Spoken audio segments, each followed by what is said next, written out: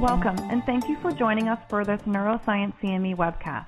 This continuing education activity is co-sponsored by CME Outfitters, LLC and Howard University College of Medicine, Office of Continuing Medical Education.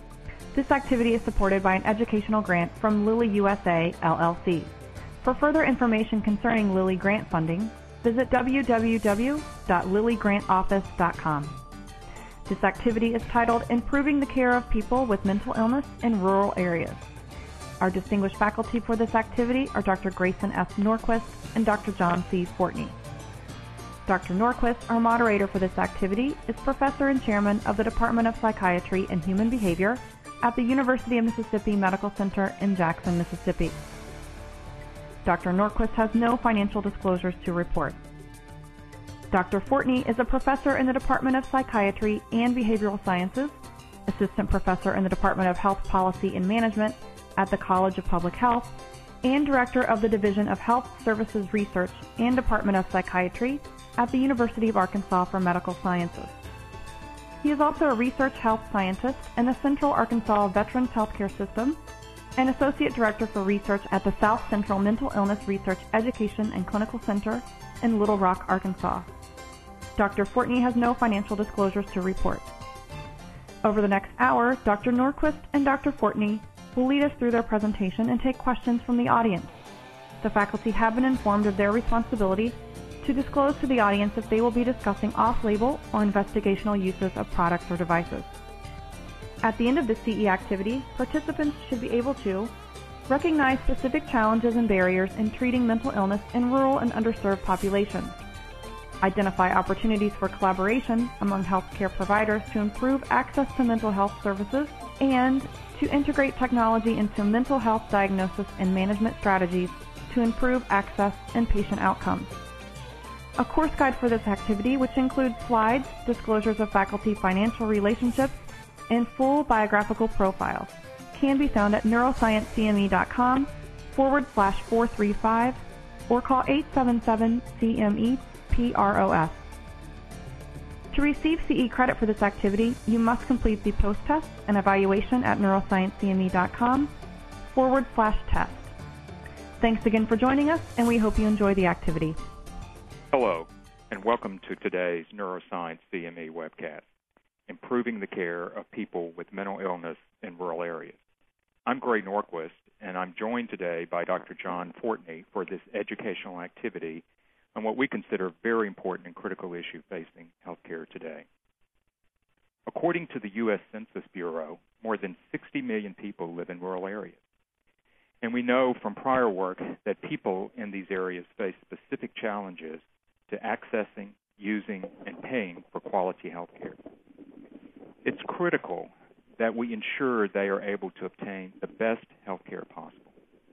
While there are many challenges, Dr. Fortney and I are going to focus today on three key areas: barriers to treating mental illness in rural populations, opportunities for collaboration, and the use of technology to improve access and patient outcomes. So let's get started. First, I'll review the objectives of the program today.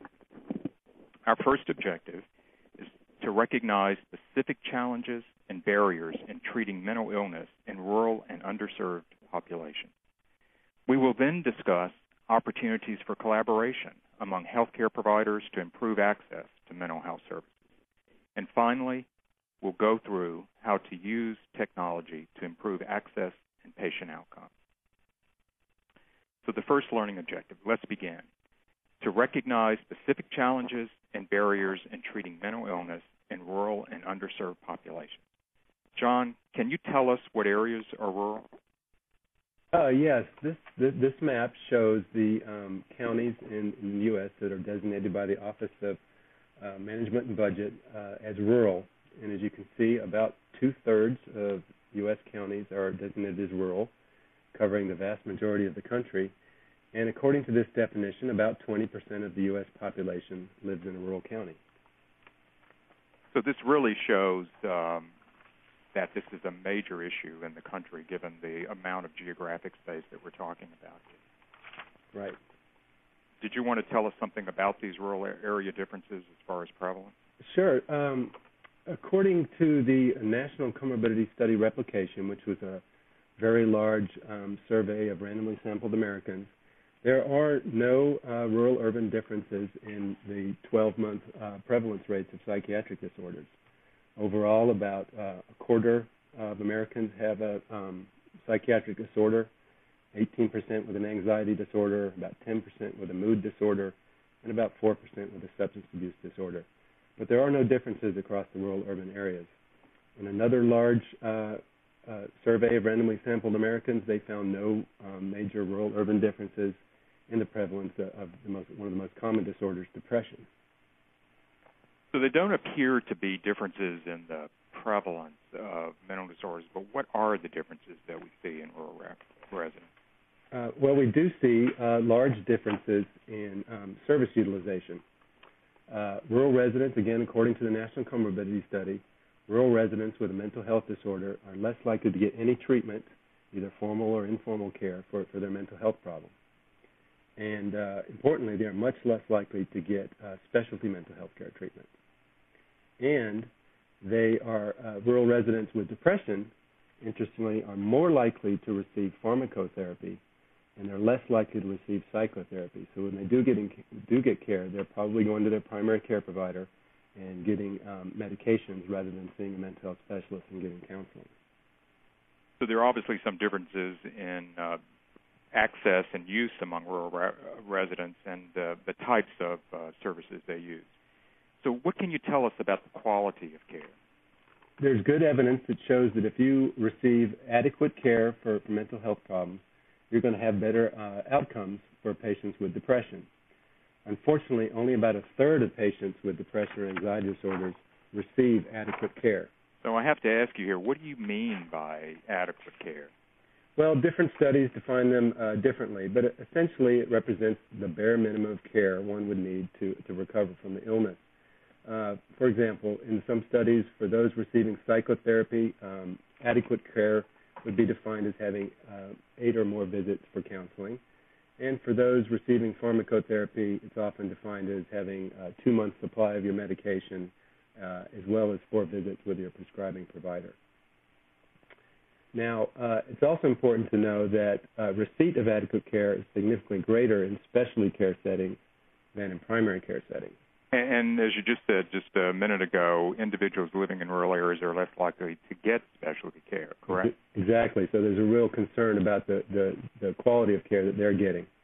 In fact, one study has shown that travel time to providers is a significant predictor of receiving adequate care. So for patients with depression who have to travel about 30 minutes to receive care, about a third of those receive adequate care, compared to 1 in 5 patients who traveling greater than 60 minutes would receive adequate care. So this is quality of care is likely lower in rural areas because of these reasons. So we see a lot about different ways of defining. You showed us this map earlier about which areas are rural, and we know the federal government has a certain way of defining rural. So can you go over that for us and tell us how does the government determine what's rural and what is not rural? Well, they do it many different ways. There's more than 15 official definitions of rural that are used by the federal government to allocate resources various federal programs. So it can be very confusing. One of the most common ones is the Office of Management Budget definition, which is based on counties, and they divide them up into core urban areas with greater than 50,000 people, micropolitan areas with 10 to 50,000 people, and other counties with less than 10,000 are considered rural. Another common definition is from the census, and that definition is based on census tracts, and again is based on population levels. And the Department of Agriculture also has more refined definitions that are based on a continuum of rural-urban. For example, the rural-urban continuum codes classifies counties by urbanization as well as their nearness to an urban area. Likewise, the rural-urban commuting area codes classify census tracts using population density, and actual information from the census about commuting from the county to the closest urban area. And then finally, the urban influence codes are based on counties again and the size of the largest city and nearness to a metropolitan area. These are the types of definitions that researchers tend to use. So it's kind of dense, obviously, a little bit, and these things are used for obviously for federal reasons and sometimes bureaucratic and possibly financial issues and stuff. But the key issue is, what does rural really mean, I think, from a practical point of view? Well, right. These federal definitions don't really help in designing ways to improve the delivery of mental health services in rural areas. So I'd like to turn now to kind of what does it really mean? Rural is not just about population density. It's a complex, multidimensional concept that's a function of sociodemographics, geographic access to care, social networks, and cultural norms. It's not that everyone who lives in the same county or census tract is equally rural. Some people living in an urban area may be quite rural because they recently moved there, and people living in rural areas may be very cosmopolitan. We really need to understand the individual and not just the place they live. So how do you think this helps us design services and improve kind of these quality issues that we discussed just a few minutes ago? Well, like I said, we need to focus on really what are the differences in these multi-dimensional concepts like demographics. Let's turn now to demographics. We know that individuals living in rural areas have lower incomes. We know they have lower educational levels, and we know that they tend to be older. So in knowing this, I guess, knowing that they have lower incomes and things, it helps us think about how we design systems of care and stuff in the rural areas, correct? Right. Okay. So let's talk about issues of access. What are the differences between rural and urban areas related to just the sheer number of providers and the access to them? Because that seems to be a very important issue.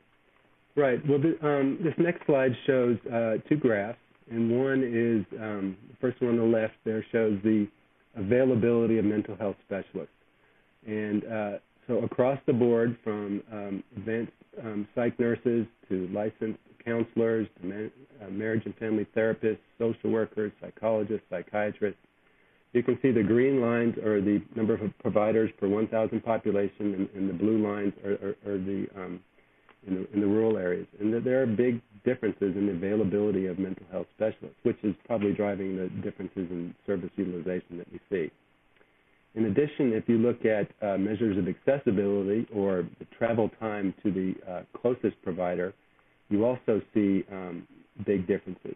So, for example, in Arkansas, the average travel time to the closest mental health specialist is about 14 minutes. That's the blue line there on the right, compared to about 28 minutes for rural individuals. So it's twice as far that they have to travel to see a mental health specialist.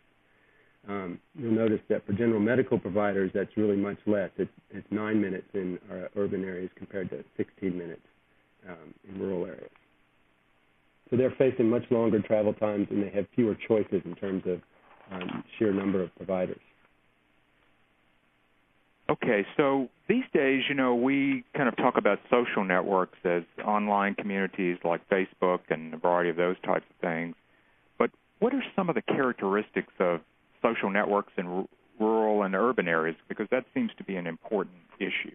Okay, well, first let me define what researchers think of social networks as. And they're essentially comprised of family members, friends, neighbors, and coworkers with whom an individual interacts or communicates on a regular basis.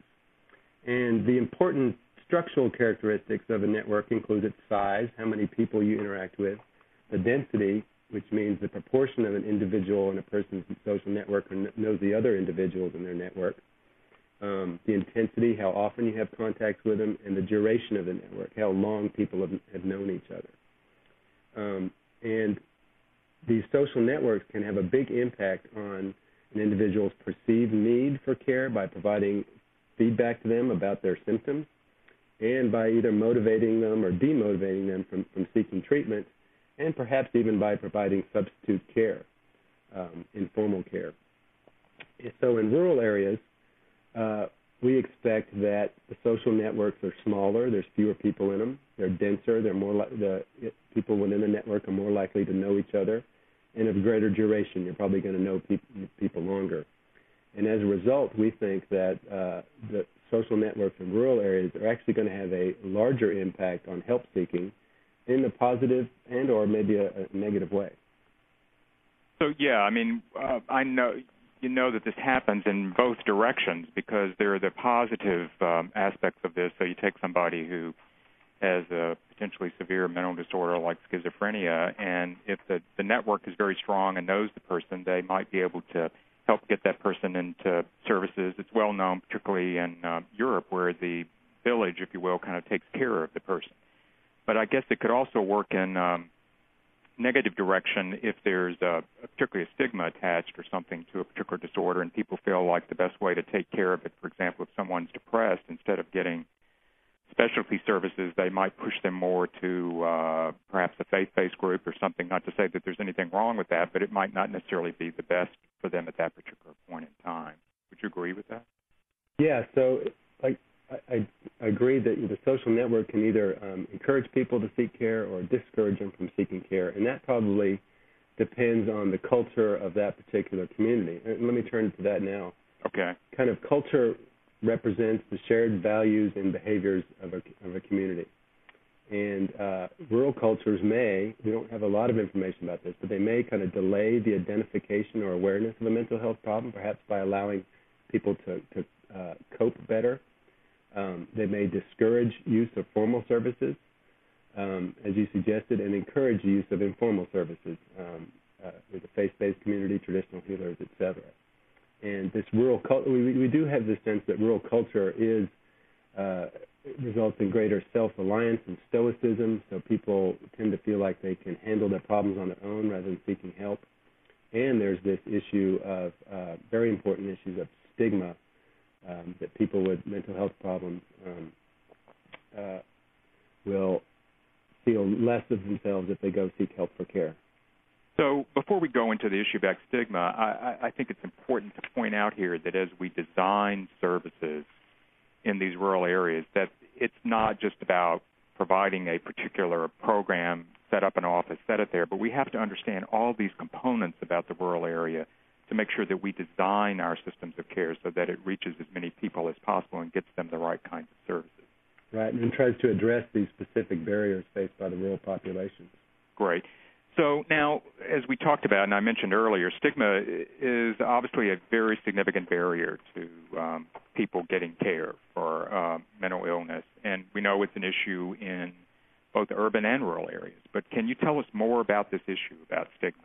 Right. So stigma occurs when people recognize and they label differences in human characteristics or behaviors and then label persons with negative stereotypes. It happens for lots of different things, including mental illness. We kind of divide up stigma into three types. First, there is public stigma, which is kind of the general public's perception of labeled individuals, including their prejudices towards them and their discrimination towards them. There is also provider stigma. Often providers will have negative perceptions about some of their patients with mental health problems and perhaps deliver them fewer services or deliver them lower quality services. In fact, there's been some recent findings in the literature that clearly indicate that those with mental health disorders are at risk for receiving poor quality medical and preventive health care services. So it's not always about the individual person. It's both sides of the dyad here, and the provider and with the person itself. Right. And then moving towards the person, the self-stigma occurs when those who are being stigmatized agree with the prevailing stereotypes and internalize these reactions of the public. And, people often develop and sustain these conceptions of mental illness early in their life as a part of their cultural socialization before the onset of their disorder. And so individuals who are going to share these beliefs about mental illness and then develop a behavioral health disorder can really have negative consequences in terms of their help seeking.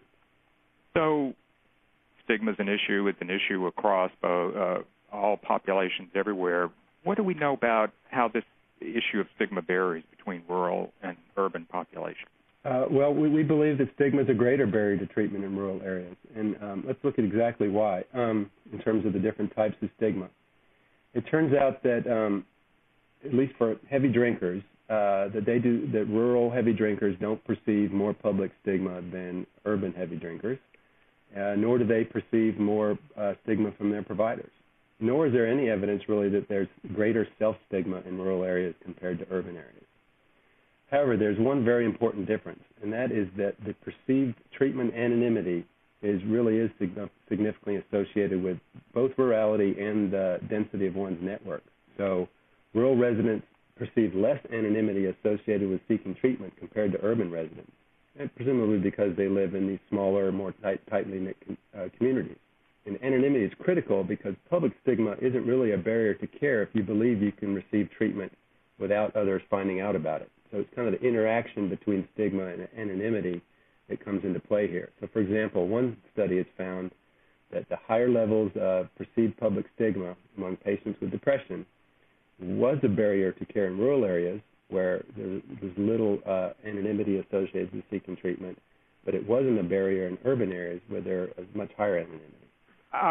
We've talked about the issues in rural and urban areas, the differences there, and some of the problems that we face in these rural areas. And I'm always one who likes to say, so what? Now, how are we going to help people in rural areas? So let's turn to our next objective here, which is going to look at collaboration and support of the primary care provider. So, John, can you talk to us a little bit about the issues facing primary care providers in the rural setting? Because we know that's a big issue, specifically since we're lacking specialty mental health care providers. The primary care providers are picking up a big part of the piece here of trying to help people with these problems. So talk to us about that, if you will. Yeah, right. So there's a lot of agreement about the fact that the most promising approach to improving mental health outcomes is to support rural primary care providers in the delivery of evidence-based care. And there's lots of advantages to this approach. The primary care providers are available and accessible in rural areas. The primary care setting is actually less stigmatizing, so you can go and seek mental health care from your primary care provider with a degree of anonymity.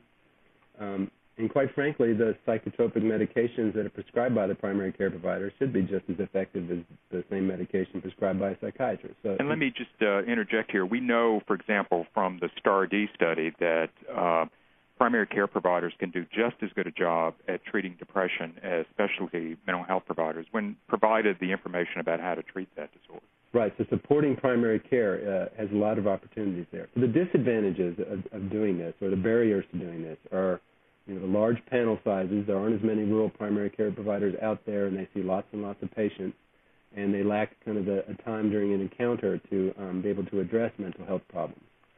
Their clinics often lack the resources and the expertise to provide mental health treatment, and they have the competing demands of all the acute and chronic physical health illnesses that the patient faces.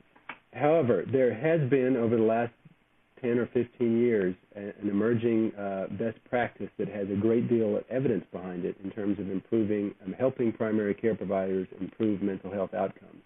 And that's called collaborative care, and I'm going to refer to that here as practice-based collaborative care. So of the 28 randomized trials of collaborative care, 20 of those significantly improved depression outcomes. So that's a great deal of evidence, and this model is being actively disseminated. So what is collaborative care? It's a multifaceted intervention. It involves screening patients for depression with kind of short, structured screeners. Involves educating patients about the illnesses and the treatments available, activating them, getting them involved in self-management activities. Involves regularly scheduled follow-up assessments to monitor their symptoms and treatment response, monitor their adherence and side effects.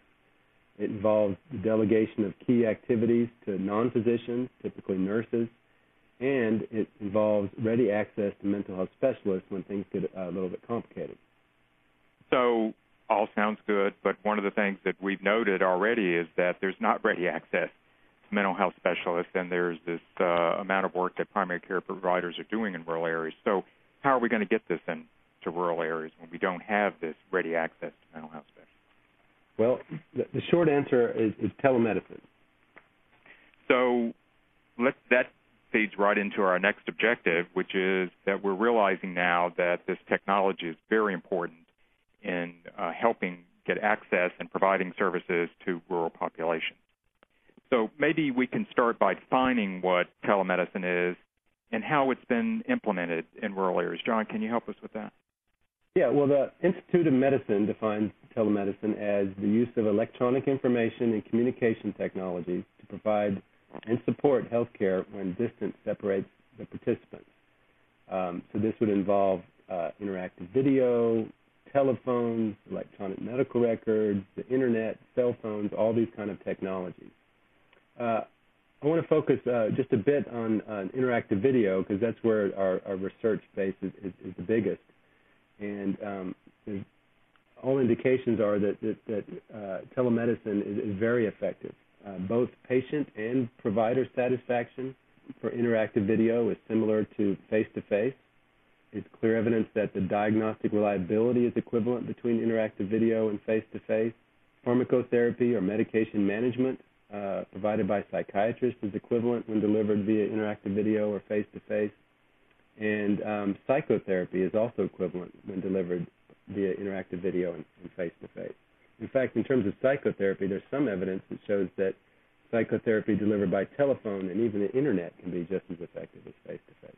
Yeah, and it's interesting, too, that we found that some people actually prefer having the telemedicine connection sometimes to being in person. There's some protection sometimes they feel about being that distance and having somebody else in the room. There's one study out of Hawaii that shows that attendance is actually greater at telemedicine psychotherapy visits than in person. And we see that the kids just absolutely love it. I mean, it's like, particularly having grown up as a video generation or a digital generation or whatever, they just absolutely love sometimes to be on the TV, so to speak. Right. And there's several different ways where you can use telemedicine. And one is kind of the traditional referral model, which is where rural primary care providers would refer their patients with mental health problems for diagnosis and treatment to an urban mental health specialist. And this is actually the standard of care in the Department of Veteran Affairs, which have lots of rural community-based clinics out there. And, they have over 100,000 telemedicine encounters per year there. And this is really facilitated by the VA's shared electronic medical records so that the mental health specialist in the urban area can see progress notes that were entered by the primary care provider or the mid-level mental health specialist that's on site in rural areas, and vice versa. The primary care provider can see the progress notes that are entered by the mental health specialist from the urban areas. Telemedicine is reimbursed by Medicare, and in most states it's reimbursed by Medicaid, though this varies from state to state. The costs are continuing to decline to making this more and more feasible. Interactive video equipment itself is fairly inexpensive. The most expensive part of this now is the monthly T1 line charges. So we're talking about the telemedicine, and you talked about the collaborative model. So can you go into a little bit more about this telemedicine-based collaborative care? Right. So there's one study that's shown that practice-based collaborative care is effective in urban clinics that have mental health specialists, but it's not effective in the rural clinics that lack the mental health specialists. So this, is a barrier to the dissemination of the collaborative care model. So some of the research that my colleagues and I have done is try to adapt the collaborative care model for these rural clinics with no mental health specialists on site. We call that telemedicine-based collaborative care. And this involves an off-site team of mental health specialists who then collaborate with the primary care providers via telephone, internet, electronic medical records, and interactive video when the patient needs to be seen by a mental health specialist. And we've shown in the VA that telemedicine-based collaborative care for depression is better than usual care. And in the federally qualified health center setting, we've shown that telemedicine-based collaborative care for depression is better than practice-based collaborative care for depression in these FQHCs that lack mental health specialists. So that's one way to adapt the collaborative care model for rural areas. So we have a solution then to trying to get this collaborative care model into rural areas using this technology. Right, and I know that in your Delta project, you are using technology in a variety of ways, and not just for patient care.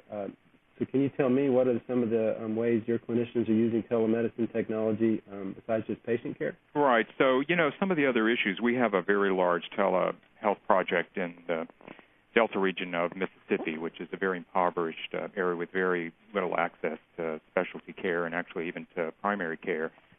And one of the things that we've looked at, a variety of other issues that we hear about in these rural areas, one is workforce development. So it's one thing to provide the services, but you need to be sure that you can train people in those areas to do things that they can do. So we have some training projects underway right now where we're training, using the telehealth capability, mid-level staff and evidence-based practices at the community mental health centers in the Delta. The other thing that we found is that when you have very low numbers of providers, particularly in the specialty mental health care, and this is particularly something they found in frontier areas like Alaska, is that those providers start to burn out very quickly, and they need some peer support and consultation with their peer providers. And by having this telehealth linkage, they can connect as a group, almost as if they're in the room together, and get this peer support and kind of individual consultation with each other. So it helps with some of that burnout issue you have and the high level of turnover you have in rural health providers. The other thing we've seen is that there are ways to use it to actually improve the care. So you can expand the models of care. One of the things that's very important, as we've learned, in helping people with severe mental illnesses are these assertive community treatment teams. Well, to put a whole bunch of people in a van and drive them around in rural areas is quite expensive, as you can imagine, and you don't even have the providers, number one, to get in the van in the first place. So one of the things that we have a pilot project trying to do is to take case managers who can go out into the community carrying a piece of portable telehealth equipment, and then that allows them to have basically virtual assertive community treatment teams wherever they go, and it cuts down that expense and makes us much more efficient. The other thing we're using it for is it allows us, with many of the geriatric population who are not able to even get out of their house, to the case manager can connect them with either the mental health provider or the primary health care provider. So they can get medical and mental health consultation at the same time. The other issue that we found in rural areas is this continuity of care issue, that people are sent from rural areas to hospitals, particularly state hospitals. They're discharged back to those communities with no communication, no discharge planning, and what we're doing now is setting up a project where we connect the community mental health centers through a telehealth connection to the state hospitals so that when one of the people from their community is being discharged, they will have a connection with the community mental health center before they leave to discuss the discharge planning, to set up the appointment. So it makes for a smoother reintegration back into the community, and hopefully will cut down on this recidivism back and forth to the state hospital. The other thing that allows you to do is allows you to have consumer peer support. So in rural areas, there's smaller numbers of people with individual illnesses, but we know now that peer support is a very important intervention for consumers with a variety of mental health problems.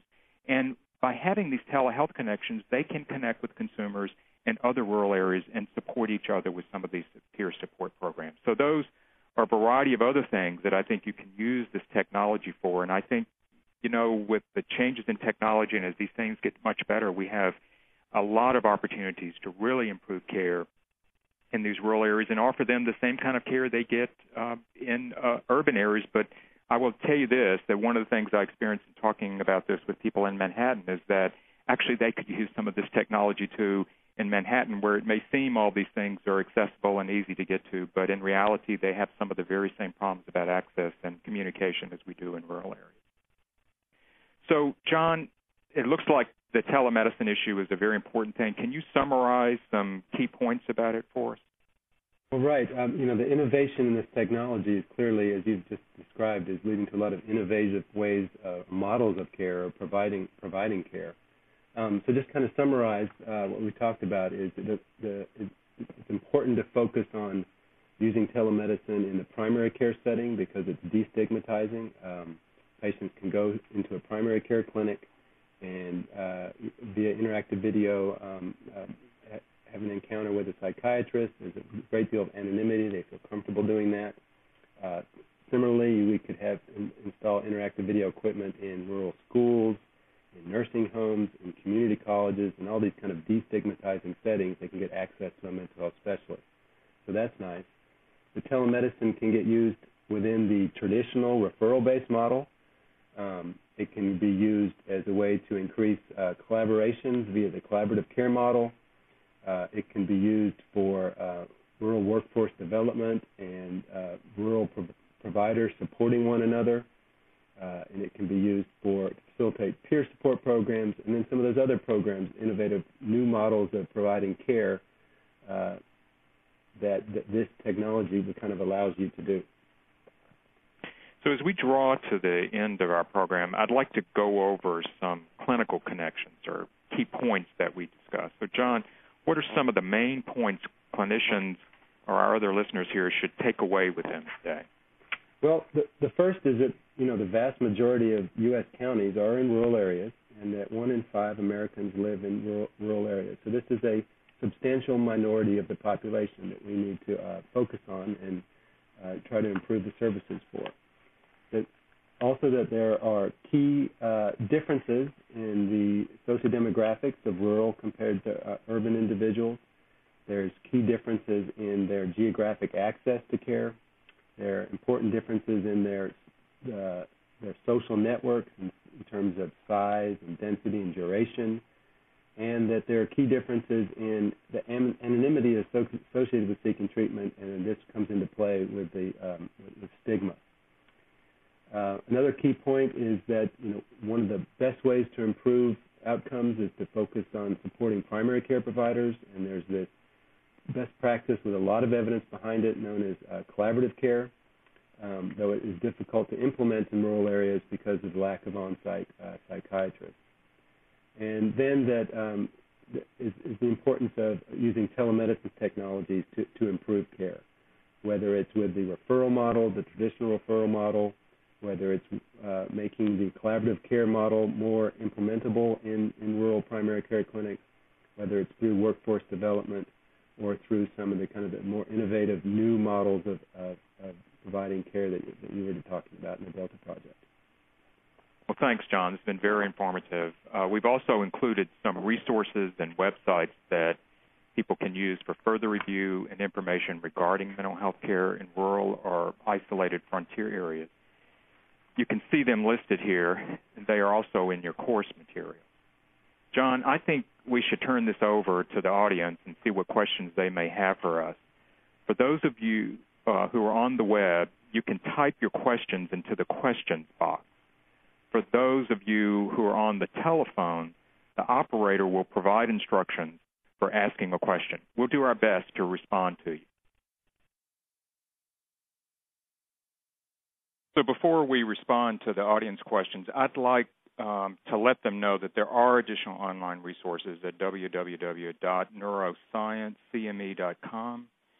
And at the conclusion of this Q&A session, you'll be automatically redirected to the site. So I encourage you to take advantage of this evidence-based resource. Now, we have a ton of questions, John, so we're going to get to those. But I have to start off one question here, and that is we didn't spend time on this topic of race and ethnicity, as our real focus was primarily on how rural settings affect healthcare, but it's such a very important topic. I didn't want to let us just go past that, and it would be helpful to say something about how this interfaces in the context of rural settings. So could you say a little bit, and then we'll get into going through all these questions we have here. Yeah, sure. There's lots of rural areas where there's high percentage of minorities, African Americans in the South, Native Americans in the West, Latinos in the Southwest, and for these populations, it's really a double whammy. They face all the access barriers that the rural individuals are facing in terms of travel time, et cetera. They face additional barriers in terms of probably having more tightly knit social networks. Some cultures will have even higher stigma, perhaps lower anonymity, and then they may face discrimination when they go see the provider. So it's really a double whammy, and it really shows in the numbers. African Americans are only half as likely to seek depression treatment than Caucasians.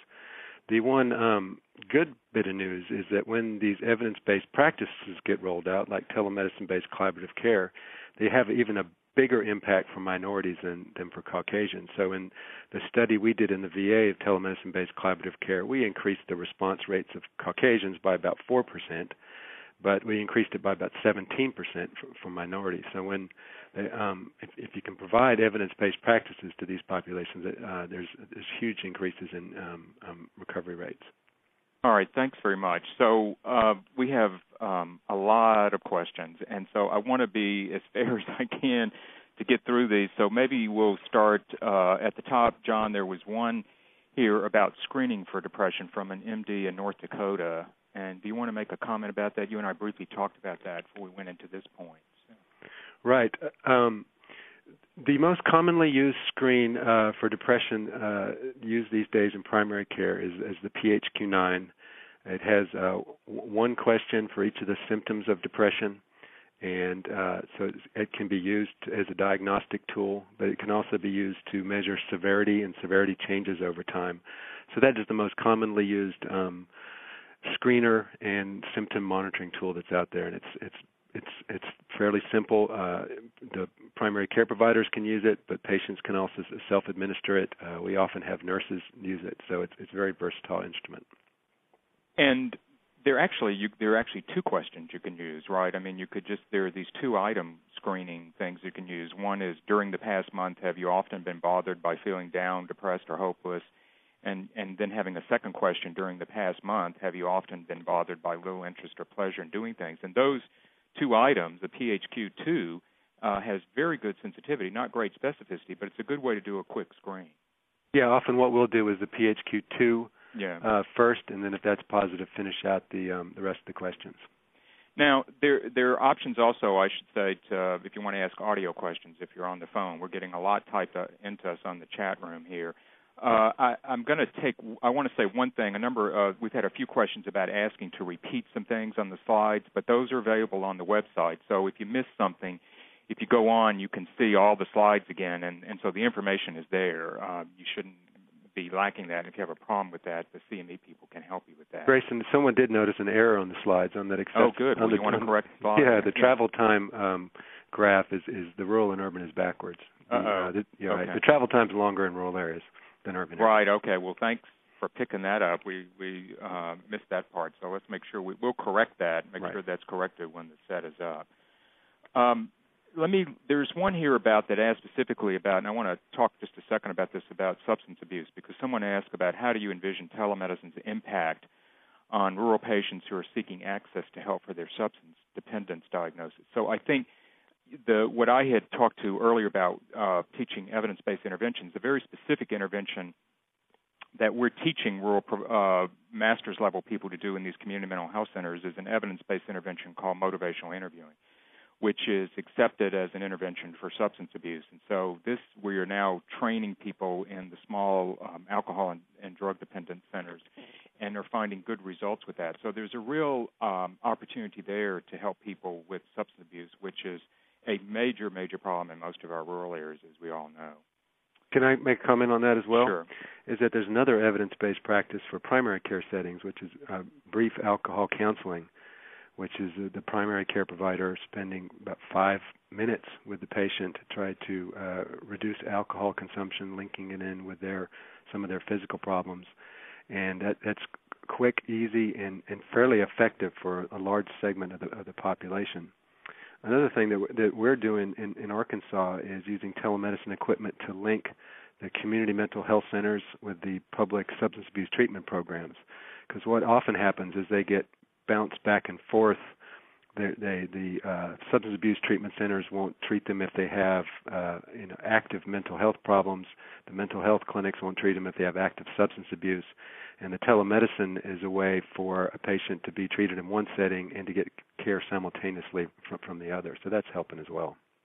And there have been a number of questions here about paying for telehealth, which is a key issue that we're all trying to fight. Medicare reimburses for it now. Medicaid, you can get a waiver if you can get your state to go along with that. We're actually in Mississippi having conversations with our Medicaid people to start reimbursing for that. So I think the future's there, but that's been the unfortunate thing about it, is that most of this has been provided through grant programs. The VA certainly provides that now, which is probably the only system right now that consistently can fund it and has a network. But to be quite honest, in most of the rural areas, the VA is not even reaching most of their rural vets because they set up their telehealth centers in very specific locations. But, for example, in Mississippi, we have veterans all over the place, so they go to their local centers and they don't want to drive all the way to the local VA place, so that's becoming an issue about how to do that. We know the VA has, in 2008, had over 230,000 telehealth encounters, so that's absolutely where the action is. And the VA has almost 1,000 now, what they call community-based outpatient clinics, like down in Hattiesburg, Mississippi, in Meridian, Mississippi. And usually those clinics, if they don't have a mental health specialist on site there, they don't have a psychiatrist, they'll have interactive video equipment, and the patients can go to that primary care setting and then see a telepsychiatrist. Now, I do need to let people who want to ask telephone questions do that, so I need to let the operator do that. But before we do that, there are a number of questions here about how to address multiculturalism through telemedicine. And one of the things that's offered us is that we have made sure that the providers are very diverse, and this has allowed us to provide the kind of services that fit with the culture through a telehealth connection. And as we develop a network, what's very good about this that we can use providers in other areas to provide to rural sites. So we're trying to set up a seamless network of putting these telehealth connections throughout the rural areas, so it doesn't have to be even at the academic center or somewhere else. We can use another community mental health center to try to negotiate with another one to provide these specific kind of services. So there are a variety of ways you can do that. You just have to kind of think out of the box. So let me go and allow somebody who wants to make a telephone question, because we've been sitting here talking, looking at the chat room, so I want to allow that if the operator has any telephone questions. Certainly, sir. And at this time, ladies and gentlemen, just a reminder, if you do have a phone question, press star 1 on your touch-tone phone to enter our quick queue now. Okay, so let me go back then. Let's see, a question here. This is a good question. When you consider support systems in rural areas, do you consider the neighborhood grocers, the drugstore staff, et cetera, that may not have strong connection with patients but be able to offer services in other ways in these rural areas? John, do you want to comment on that? I actually have a comment on that, too. Yeah, one of the best ideas I've heard is to work with the pharmacists and local pharmacies to kind of provide more care around the medications. So if an antidepressant is dispensed by a pharmacist, the pharmacist can spend more time educating the patient about the illness and taking the medications and what side effects to expect, and perhaps even calling and checking on the patient to make sure the medication is working for them, to kind of expand their scope of practice about what is traditionally done. And, Walmarts are starting to open up. That's one of our local industries here in Arkansas is Walmart. They're starting to have clinics within actual Walmarts and their Walmart pharmacies. So, yeah, it makes sense. Well, and there have been some other very interesting projects where they've actually used local pharmacists to, as you talk about doing more education, but also doing some screening with people who come in. Mm-hmm. There was a very interesting study that was done in Guatemala in very remote areas where they went to the beauty salons, where they found out that's where all the women went every week, not to be sexist about it, but they went and worked with the beauty salon operators to help them put up notifications about depression and help them with screening. And so I think that's a very important resource, not only, I would say, in rural areas, but even in urban areas. And it leads to another point here that someone sent me an email here saying telemedicine is currently being used in some New York State correctional facilities. And indeed, it's been used for quite some time in correctional facilities. It's a great connection. But I would say even in places, like I've said, even in Manhattan, the telehealth connection can work even across community mental health centers there and in clinics there, because it's not that much easier to get down the middle of Manhattan as it is in some of these rural areas. So this telehealth opportunity is useful not only outside of rural areas as well as in urban areas. Let me go back up here because there have been a number of questions in the chat room about crisis management, assertive community treatment teams, and options for how to reach people who are homebound. And that's where the telehealth opportunity, I think, really becomes a good thing, because we're now actually doing a pilot project with some portable equipment where we're allowing case managers to go out into the community. It's an opportunity to reach elderly people who are homebound in rural areas. And with broadband wireless connection, we can now hook back up to us, and it allows us to do not only mental health consultations to these case managers, but also medical consultation. And the technology is so phenomenal now that you can actually monitor home glucose, cardiac rhythms, a variety of other things. And this is being done in programs in Arizona and a number of other places. So there are real opportunities now to be cost-effective in the way of trying to reach people out in the community who, in many rural areas, just don't have the option of even getting to a central office. Yeah, I mean, that's kind of the frontier of telemedicine research and delivery of care is delivering the care to people in their homes. Now, there was a question back up here about the supply of psychiatrists, and now I can't find the actual question, but it was is there a national shortage of psychiatrists, or is it a distribution problem when you talk about access to services?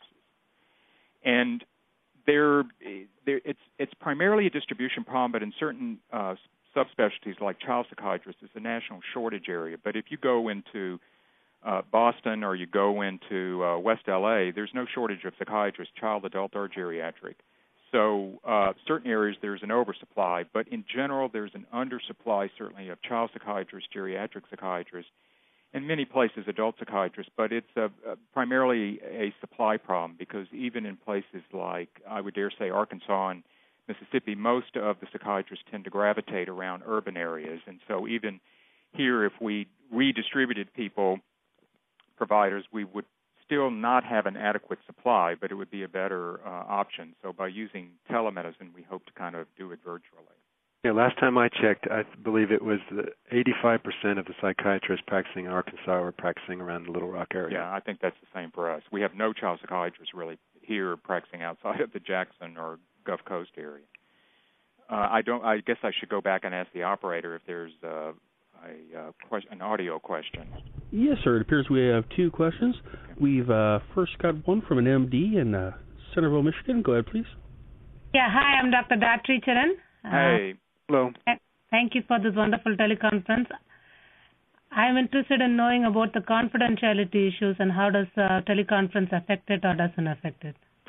Well, that's a great issue about how to handle confidentiality. So when we do and John, you can comment on what the VA does because they're very hot about confidentiality. These are on absolutely secure connections, and we have a firewall so nobody can get access to that teleconnection. And the other thing that we're trying to do, one of the big issues we didn't really address here, is the importance of having electronic health records so we can reach the record at a given place and use that. Right now we're having to fax, in many areas we're having to fax back information, so that's one way that we protect it. But we are very careful about not allowing access to that connection, so it has to be over a secure connection. John, do you want to say something about the way the VA handles it? Well, and typically the interactive video is done on a dedicated T1 line, so it's not the same T1 line that people are using the Internet on. It's a completely separate line, which makes it virtually impossible to hack into. Yeah, and even if you're trying to use on the Internet, you have to have a secure line because you just can't protect it otherwise. But that's true. What we're primarily doing with our telehealth is over these dedicated T1 lines, which in many places now the Federal Communications Commission will help pay for the cost of that because it can be quite expensive. Thank you very much. That's a very important question. Thank you. We'll take the second. Why don't we take the second audio question? We want to let some other people talk. Yes, sir. And our next question comes to us from an MD in Miami. Go ahead, please. I can't hear. I think we need to turn the volume up. Operator, can you hear me? Doctor in Miami, Florida, if you're trying to speak, we can't hear you. Might want to take us off of mute or speakerphone.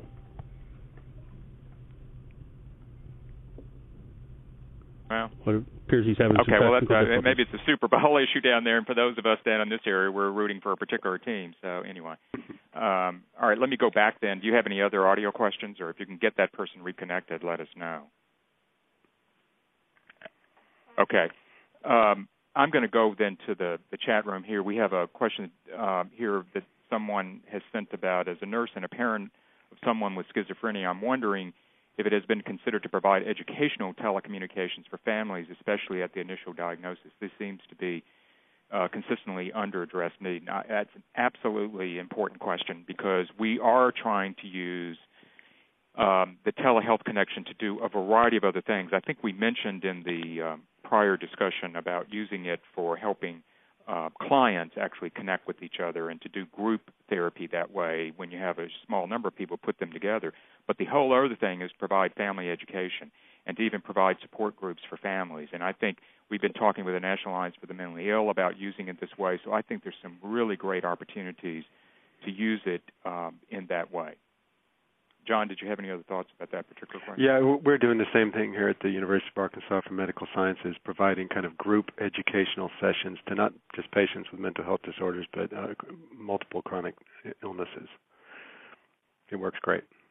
Another question that we got, someone was asking about pediatric mental health care in rural areas for diagnosis other than ADHD. Yeah, I think the problem is that if you don't have trained child providers, the standard diagnosis that most kids get is ADHD. I mean, because all the teachers, I think, usually decide that's what it is. And so it's our main way of getting trained child providers into these rural areas is by using the telemedicine linkage. And without that, it's very hard to get adequate, I'll be honest, adequate pediatric care.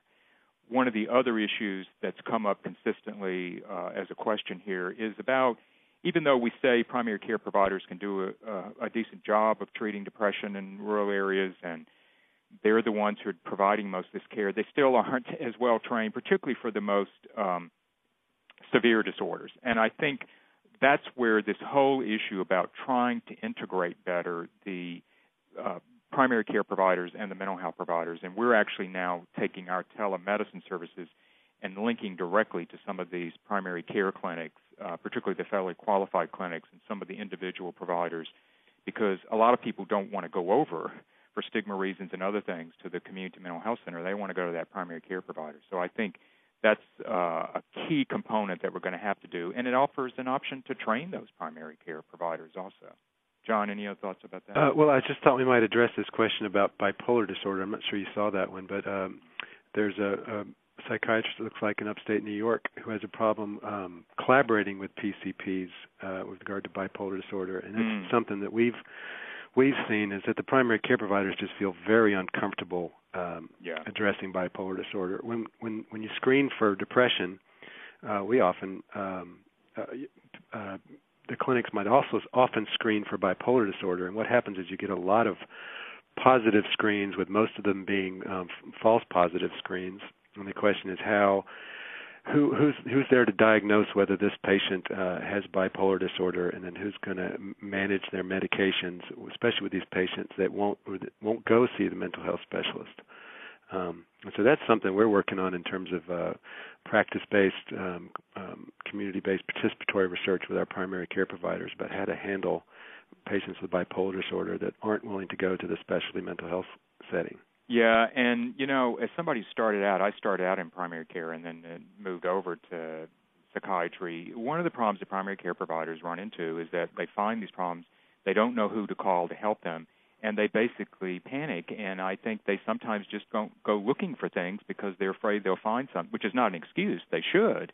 But that's why offering them the opportunity to get someone to help them, like a qualified psychiatrist or somebody, would be very important and I think very helpful. So we need to provide that to them to make it more comfortable for them to do that. One of the things we do in our John, unfortunately, it's one of those things where it's like with psychiatrists, our time is up. So I just got the signal that it's time to stop now, as we usually say in psychiatry. And I want to thank you, John, Dr. Fortney, for joining us today.